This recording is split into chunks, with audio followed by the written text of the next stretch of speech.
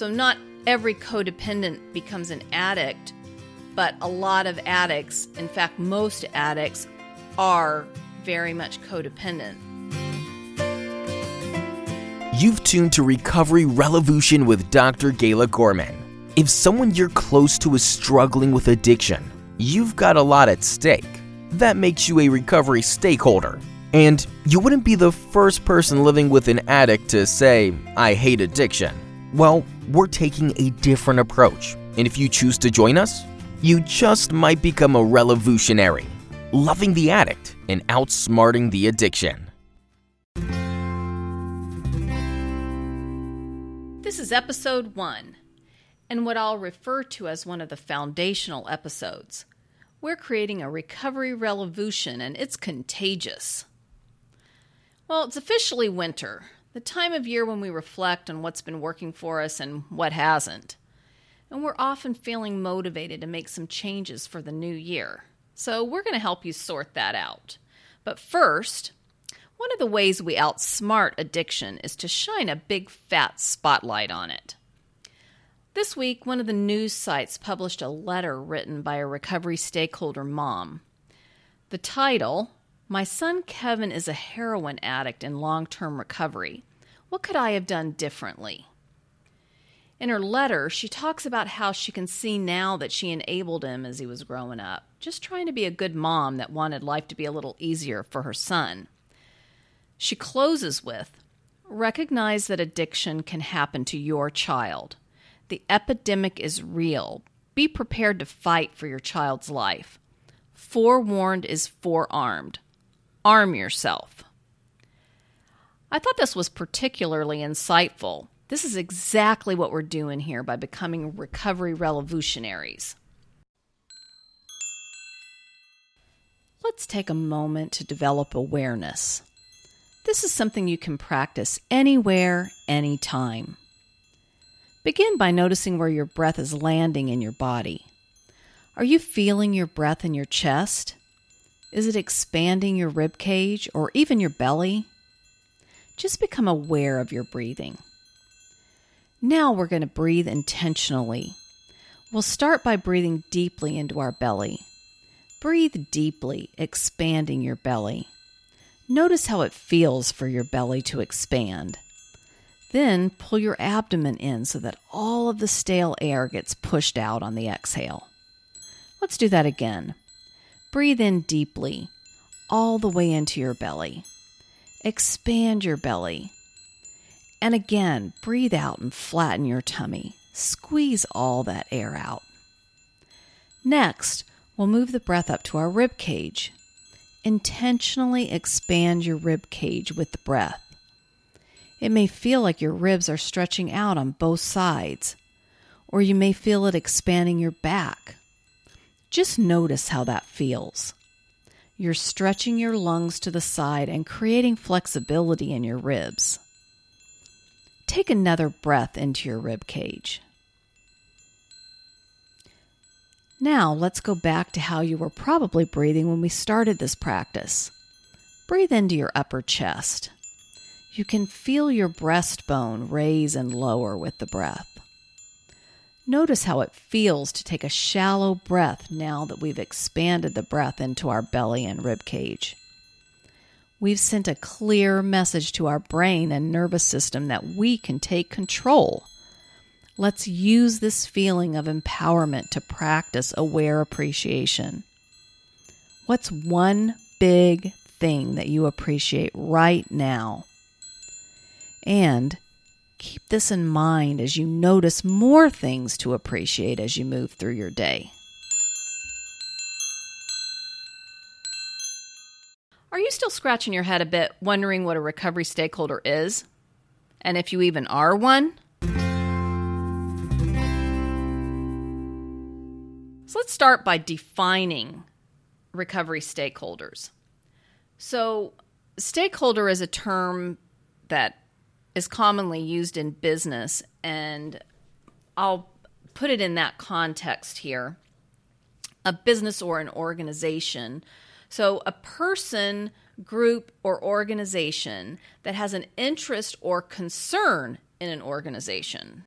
For example, there are organizations that are dependent on another organization. For example, a nonprofit might be dependent on government funding. So that organization is a stakeholder for the government who's funding them. Some examples of key stakeholders are creditors, directors, employees, government and its agencies, owners, shareholders, suppliers, unions, and the community that a business is in even and draws its resources from. You can see that there are countless relationships where there's dependencies. So stakeholders, for example, in a company, we can easily see how the employees are stakeholders, right? And the business owners are stakeholders. But the vendors and suppliers are stakeholders, because if that business goes out of business, then one of their customers no longer exists. The customers even of the business are stakeholders, because if they're dependent on that business supplying them with whatever it is, the service or product that they're being supplied with, if they go out of business, then they've got to find another source for it. So this stakeholder relationship is really important, and you can see it at work all over the place in the world. So as a recovery stakeholder, you have a stake in your loved one's recovery. You have a stake in seeing recovery stick. And so we coined the term recovery stakeholder. It seemed appropriate, and most people that we talk to that are in this boat agree. The important thing is to recognize that it's a slippery slope for a stakeholder to become codependent with the person they're in relationship with. Codependence, we sometimes will look at codependence as the root addiction. So not every codependent becomes an addict, but a lot of addicts, in fact, most addicts, are very much codependent. When you're in relationship with an addict, you may see it and think they're totally self-absorbed and not codependent at all. But codependence actually has two sides to it, codependence and counterdependence. And when the flip side of codependence is showing up, it looks like shamelessness and self-absorption, but really it's a reaction to being so dependent and caring so much about what other people think, not being able to meet their expectations, and finally just saying, F it, I'm just going to do what I want.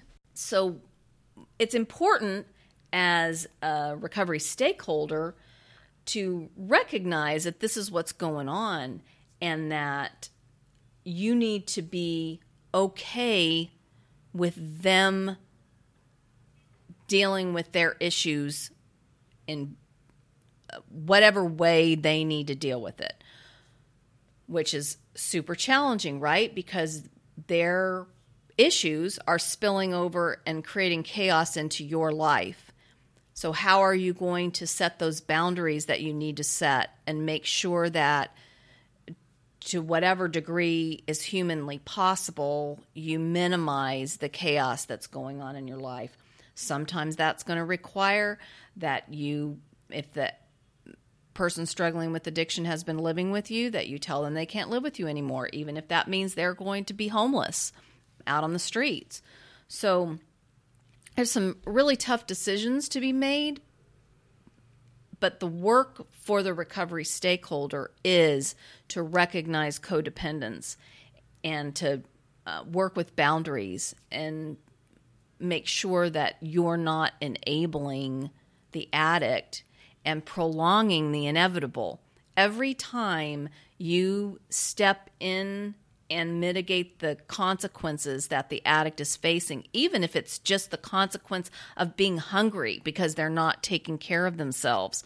When you step in and mitigate that consequence, you have just ever so slightly prolonged the addictive cycle.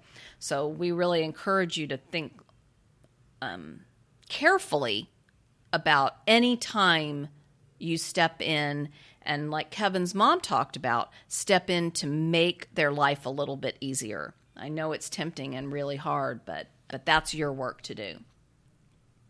So I just want to also remind you, you may have heard this before, but this recovery stakeholders can't hear this enough, that the problem really isn't about you. Even if your loved one is blaming you and manipulating you, telling you that it's all your fault and you were a terrible wife, mother, husband, father, friend, whatever your relationship is to the addict, sister, brother, whatever your relationship is with that person, at a certain point, they have to take responsibility for the issue. Even if there was trauma in the experience of relationship together, and even if you do have things to be sorry for, at some point the responsibility is to get better and to address the issues. So buying into feeling guilty and succumbing to their demands isn't going to help anybody. Just know that this is the way addiction fights. Addiction takes control of the brain and really is willing to use just about any tactic to get its next fix. Anything you're hearing come out of this person's mouth, while some of the things may be just really, really difficult to hear, try to just let it go in one ear and out the other. And you might even say, that's the addiction talking. I'm not listening now. If you don't have anything to say to me that is productive, then I'm going to excuse myself from this conversation. Whether that means hanging up the phone, not engaging in texting back and forth, walking out of the room, walking out of the house, whatever it requires. Trying to reason with an addict just is not productive. So we have a quiz that will kind of help you see some of the ways where you may be enabling the addict. And so if you'll go to the recoveryes.com/episodes page, you'll see that in the sidebar and you can take that quiz. That could be really helpful for you to see how you might be unwittingly enabling your loved one and maybe spark some ideas about what you need to do differently. So my takeaway and what I'd like to share with you as you think of what your takeaway is from this episode is that if it's okay for me to be who I am, it's okay for them to be who they are. Even if that means they're an addict and they, in this phase of their life, they're struggling with addiction. They've got to figure it out on their own. And there was an example, a story from another recovery stakeholder mom that I just thought was really touching. She said her son had promised to come over and mow the lawn. And she'd had a number of experiences with him where he said he was going to do something and didn't. Well, this day he actually showed up. But she said he showed up and he was obviously high. And she said normally she would have just said, you know what, you're high, you're wasted, just leave. I don't need you to mow the lawn in this condition. But she said this time she decided she was going to just try something different. He didn't have to come into the house. She didn't have to worry about violating that boundary. She said, you know what, if you're here to mow the lawn, have at it. And she said he got started and was in really bad shape and was getting sick and in the yard. And she said, again, normally she would have said, oh, forget it, just leave. This is ridiculous. But she said rather, she went out there and she confronted him and said, we've been struggling together with this addiction for so long now.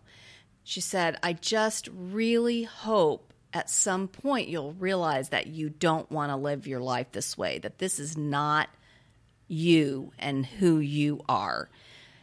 And she just reminded her son that she loves him, she appreciated him being there, doing what he said he was going to do, and left it at that. Let him keep struggling through trying to get the lawn mowed in the hot sun and being wasted and coming down off of whatever his drug of choice was. So sometimes the only thing we can do is to just confront the craziness that we're in the middle of and say, that's the addiction talking. I'm not going to try to have a conversation with an addict when you're in this space. I love you, and my thoughts and prayers are with you. I know at some point you're going to figure this out. I trust that you're going to figure this out. And leave it at that. That's all you can do. They've got to figure it out. And once they get that message enough times, at some point they will figure it out. Or they might not. But even if they don't, there's not a whole lot you can do differently that will ensure that happens. And it certainly isn't going to happen if you continue to get into the middle of the situation and try to mitigate the consequences.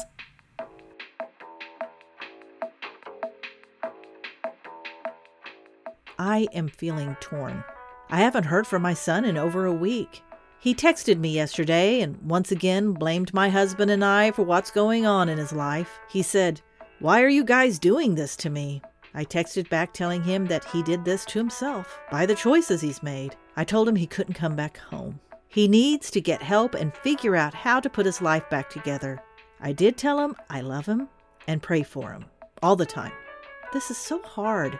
But I know I can't enable him either. This doesn't seem to bother my husband much. He's a recovering addict and still struggles with it. Should I act more like my husband and ignore my son's comments?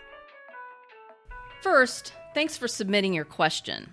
I'm sure it seems like your husband is ignoring your son's comments, but I doubt that's true.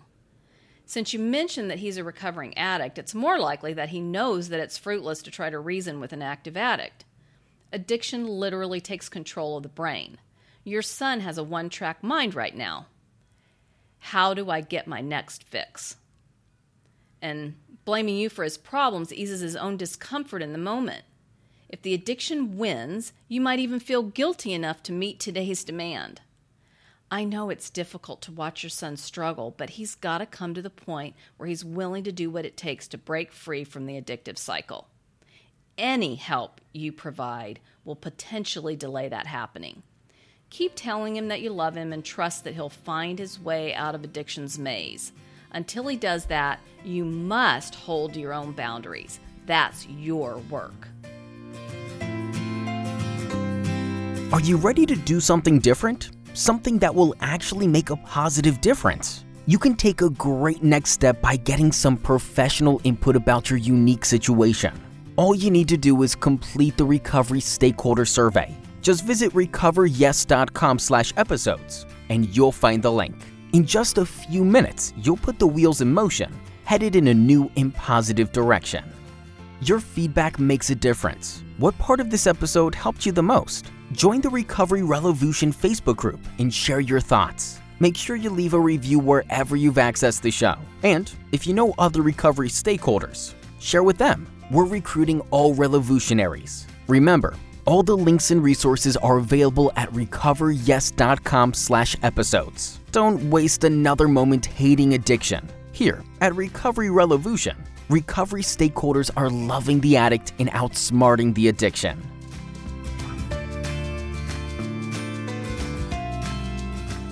If you're living with an addict, you've probably wondered why they're making such bad choices. Or you may have heard that addiction is a disease, but is it really? I'll address these questions in the next episode. You don't want to miss it, so make sure you join me. This was Recovery Revolution with Dr. Gayla Gorman. For more information and to find any resources mentioned in this episode, visit recoveryes.com/episodes. Thank you for tuning in.